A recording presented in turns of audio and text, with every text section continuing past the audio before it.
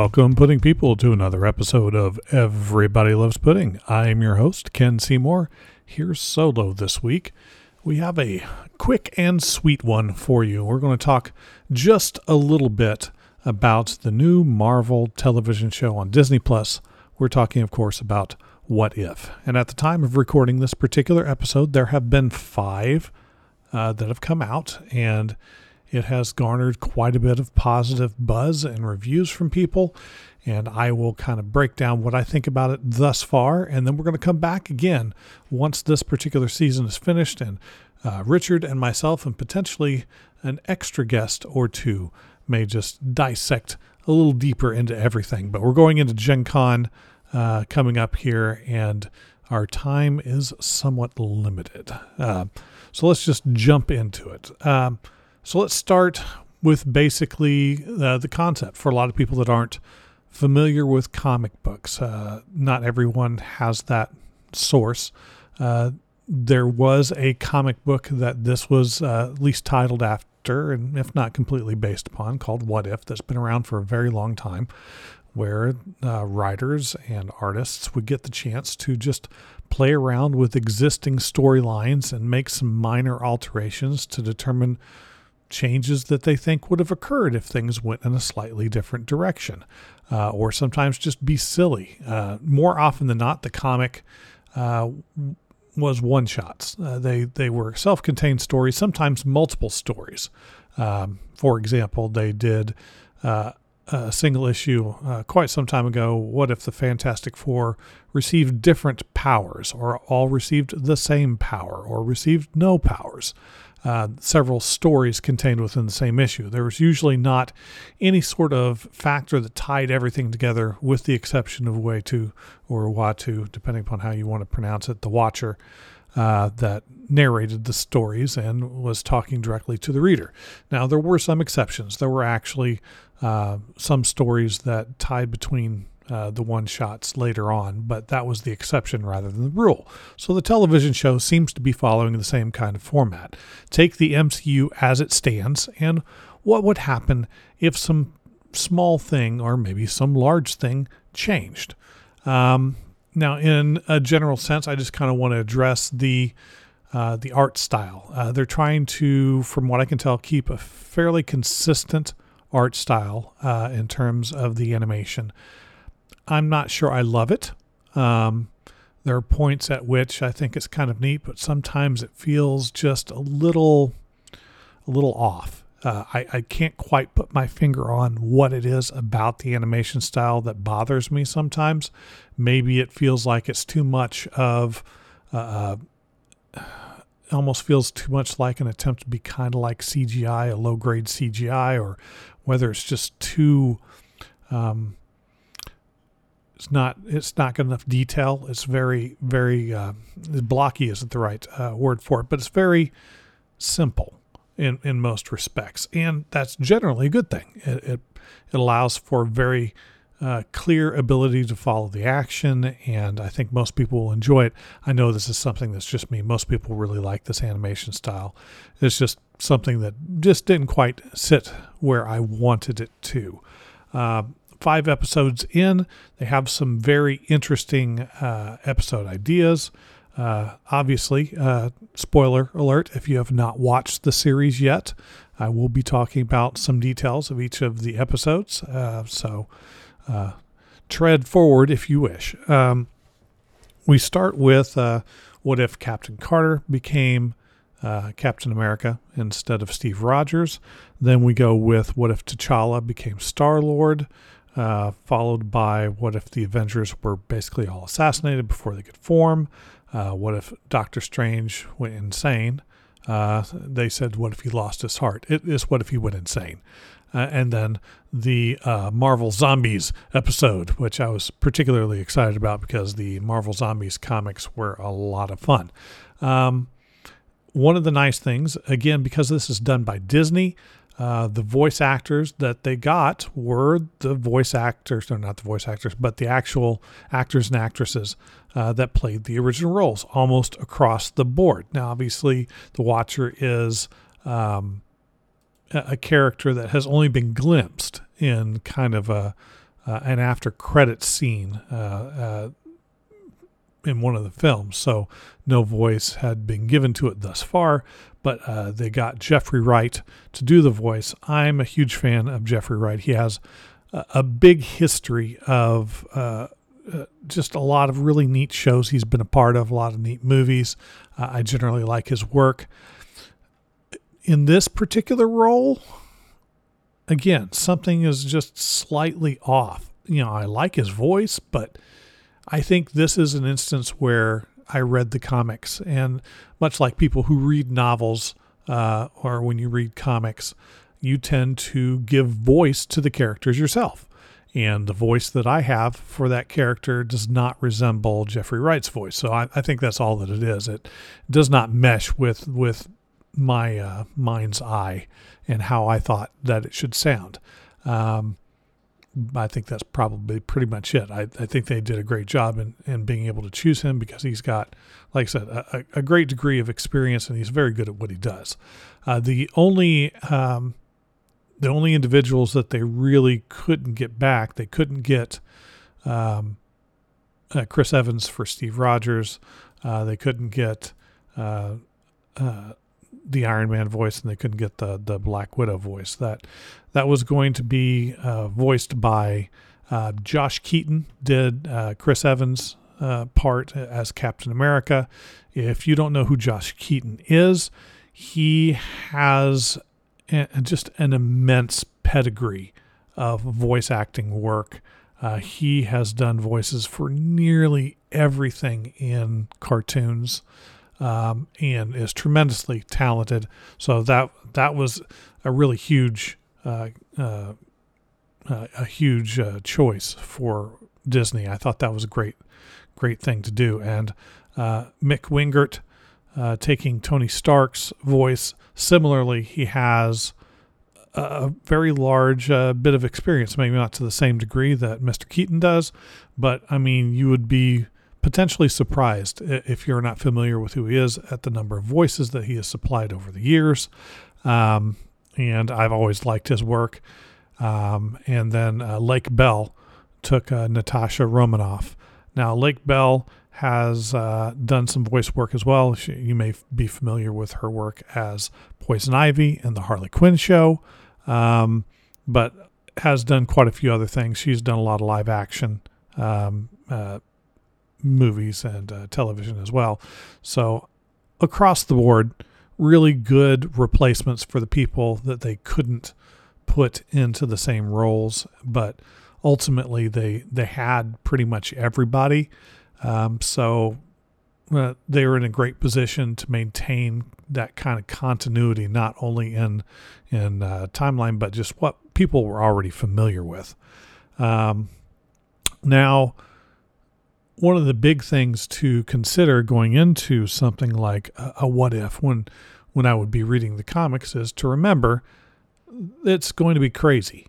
Whatever it is going to go off onto a wild tangent, and you can't think too much about the direction that it goes, or be too upset, I should say, about the direction that it goes, so long as it follows the rules that were set up within the storyline and the characters and the universe.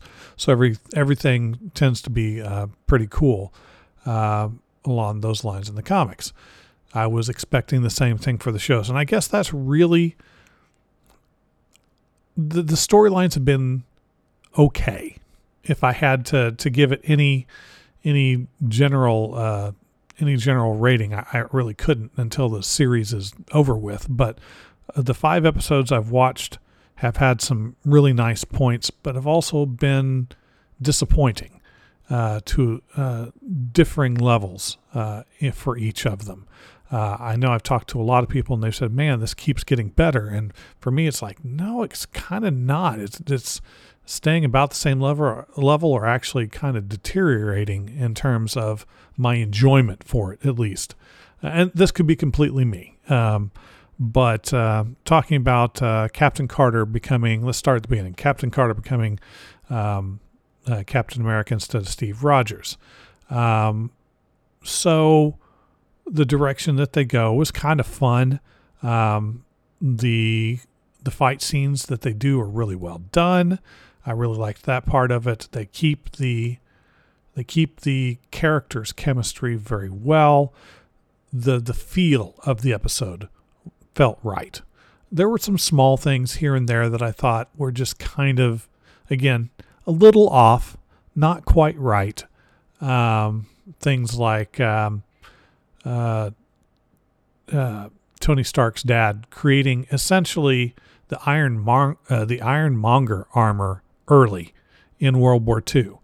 There was not really any sort of expectation that should have been possible or even likely from what had already existed in the MCU up until this point. I mean, Howard Stark was clearly a genius in a lot of ways, but he never showed that level of skill. At least I hadn't seen it. Maybe it was to be inferred. So it's a small thing. It's like, well, okay, that could kind of work, I guess. It was, I mean, I had the least amount of problems in terms of little things with that episode out of all of the 5 of them, actually. I think that was maybe pretty much it. And that's kind of a small gripe. The storyline was fun. They had her yanked through time like Steve Rogers would have been. That was kind of fun. I mean, it was a really good start for the series, I felt. And then going into the second episode where T'Challa becomes Star-Lord instead. So first of all, having some more Chadwick was really nice. It's kind of sad to think that this is kind of the last bit that we're going to be able to see of such a magnificent actor, this bit of voice work, but it was just nice to hear. I had some more problems with this particular episode than the others, and most of it wasn't huge stuff. Again, kind of nitpicky, but convincing Thanos that he was on the wrong path with an argument would normally be a big deal, because that's my favorite character, is the Thanos character in the comics, but the movie Thanos is not the same as the comics Thanos, so it's like, all right. It seems unlikely somehow that this would happen, but sure, and I kind of liked the direction that they went with that. But having the dynamic between T'Challa and Yondu be so drastically different than the original Star-Lord and Yondu seems, I don't know, just off. At first I thought it's like, oh, that's kind of insulting. It's like, oh, he didn't treat the kid as nice because reasons. It's just something that was clearly left out that we have to kind of infer, but it just kind of seemed crappy. Not a nice way to go. The way that it affected the universe was a little weird. The Collector in the comics is a potentially very dangerous character. The Collector, as presented in the MCU, is a buffoon. There is no reason that he should have filled that power void, would have wanted to fill the power void. That was a big leap in that particular episode to go down. It seemed kind of odd. Also, the end of the episode where Ego catches up with his son on Earth. No, that also doesn't quite track, because the only reason Ego found him in the first place is because of his interaction with the Power Gem along with the other Guardians, which did not happen in this reality. There is no reason for him to think to come to Earth that I can think of. It's a stretch. Not that he would come to Earth, but he would come to Earth at that point. Seems kind of odd.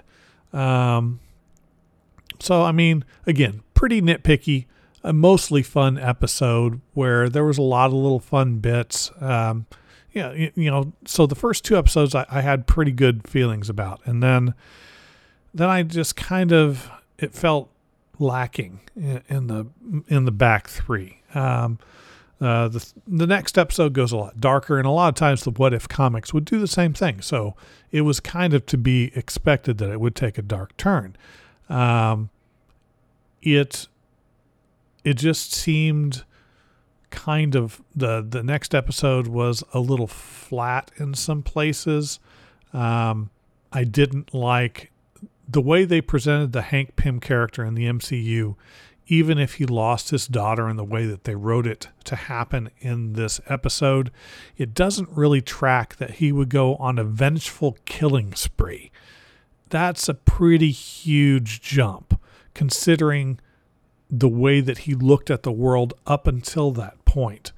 I mean, would he take vengeance? Yeah, probably so, but it would be more of a destruction of property sort of a thing, or stopping your schemes, not a random killing people sort of thing.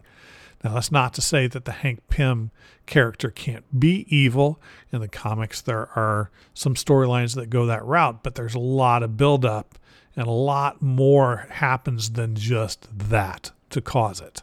So it's just kind of, yeah, that didn't work. And even without the Avengers, a couple of days for Loki a day or two for Loki to take control of the entire planet, even with the superior technology, the numbers that the Asgardians have are not that numerous.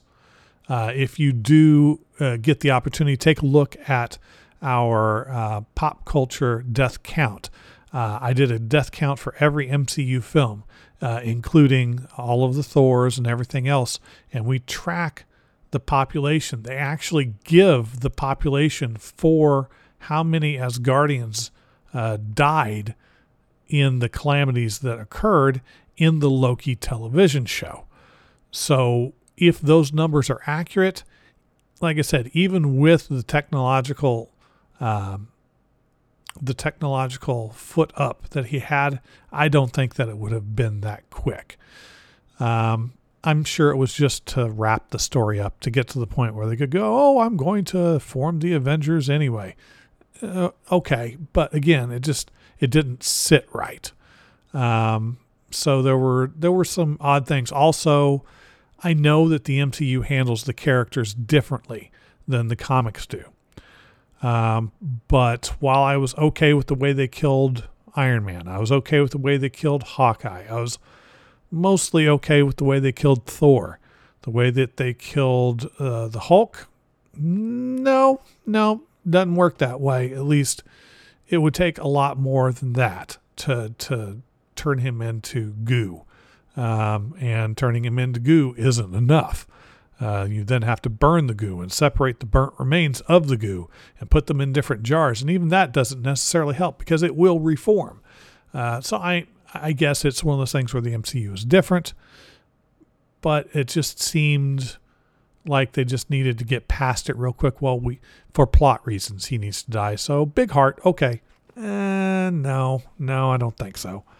The Doctor Strange episode, I was really looking forward to, where he loses his girlfriend instead of his hands, and that's what causes him to become the Sorcerer Supreme. But because of that, he can't let go when she dies because it's an anchor point in time, which doesn't match most of the other stuff that they've already talked about with how time works and how reality works. But okay, sure. It's an anchor point for that reality that he has to become Doctor Strange and she has to die for it to happen.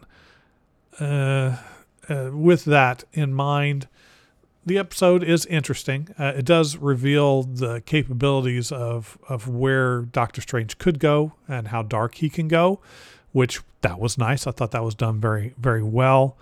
Being able to recognize the presence of the Watcher was kind of cool. But it just, the split of the soul seems not quite right. The way that the Ancient One decided to try and handle things, it seems a little off. Again, seems very plot hammer. Little Deus Ex Machina. We need a reason, so cuz. no, that doesn't seem quite right. It's not that there aren't necessarily precedents in the comics. Doctor Strange has split his spirit into pieces before, but there has not been any sort of precedent in the MCU for that to be the case.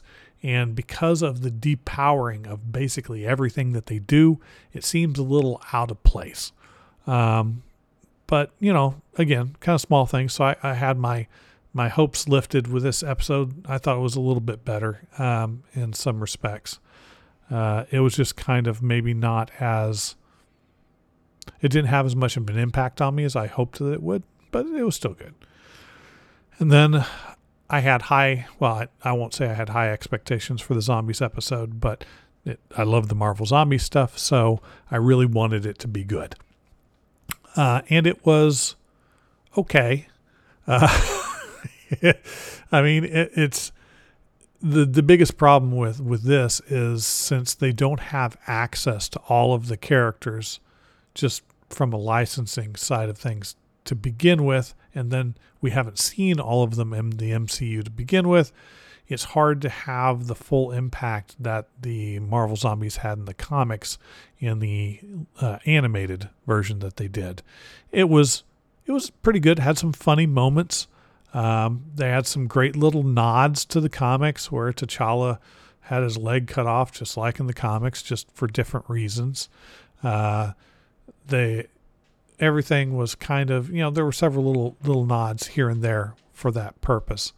But it was just not what I hoped it would be, I guess. It was okay.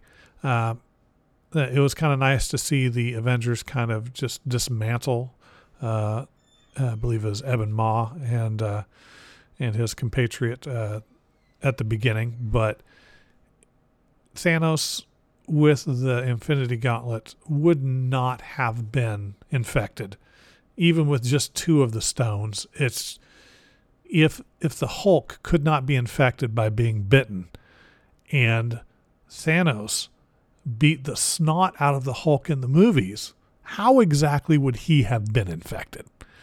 And if he was infected, why would he have continued gathering the stones? And there were just, again, little bits of logic that just didn't follow. Again, it's little nitpicky things there, but again, it's those kind of things can just take me out of it completely. Now, hopefully everyone else will have enjoyed that more than I did, or as much or more. But we would love to get your thoughts. Respond to us on social media. We are, of course, on Twitter, on Facebook, and on Instagram. You cannot escape the Pudding Guys. We are everywhere. We always try and respond whenever somebody posts something up because we love the interaction. Next week, we are going to get back to the history of comic book movies with part of 2017, getting close to the end there. And coming up, we'll be having some fun episodes, including talking about what happened at Gen Con. We'll have a special guest for that episode, as long as everything goes smoothly. We'll have some other really fun stuff coming up. Until next time, keep having fun and watching comic book movies.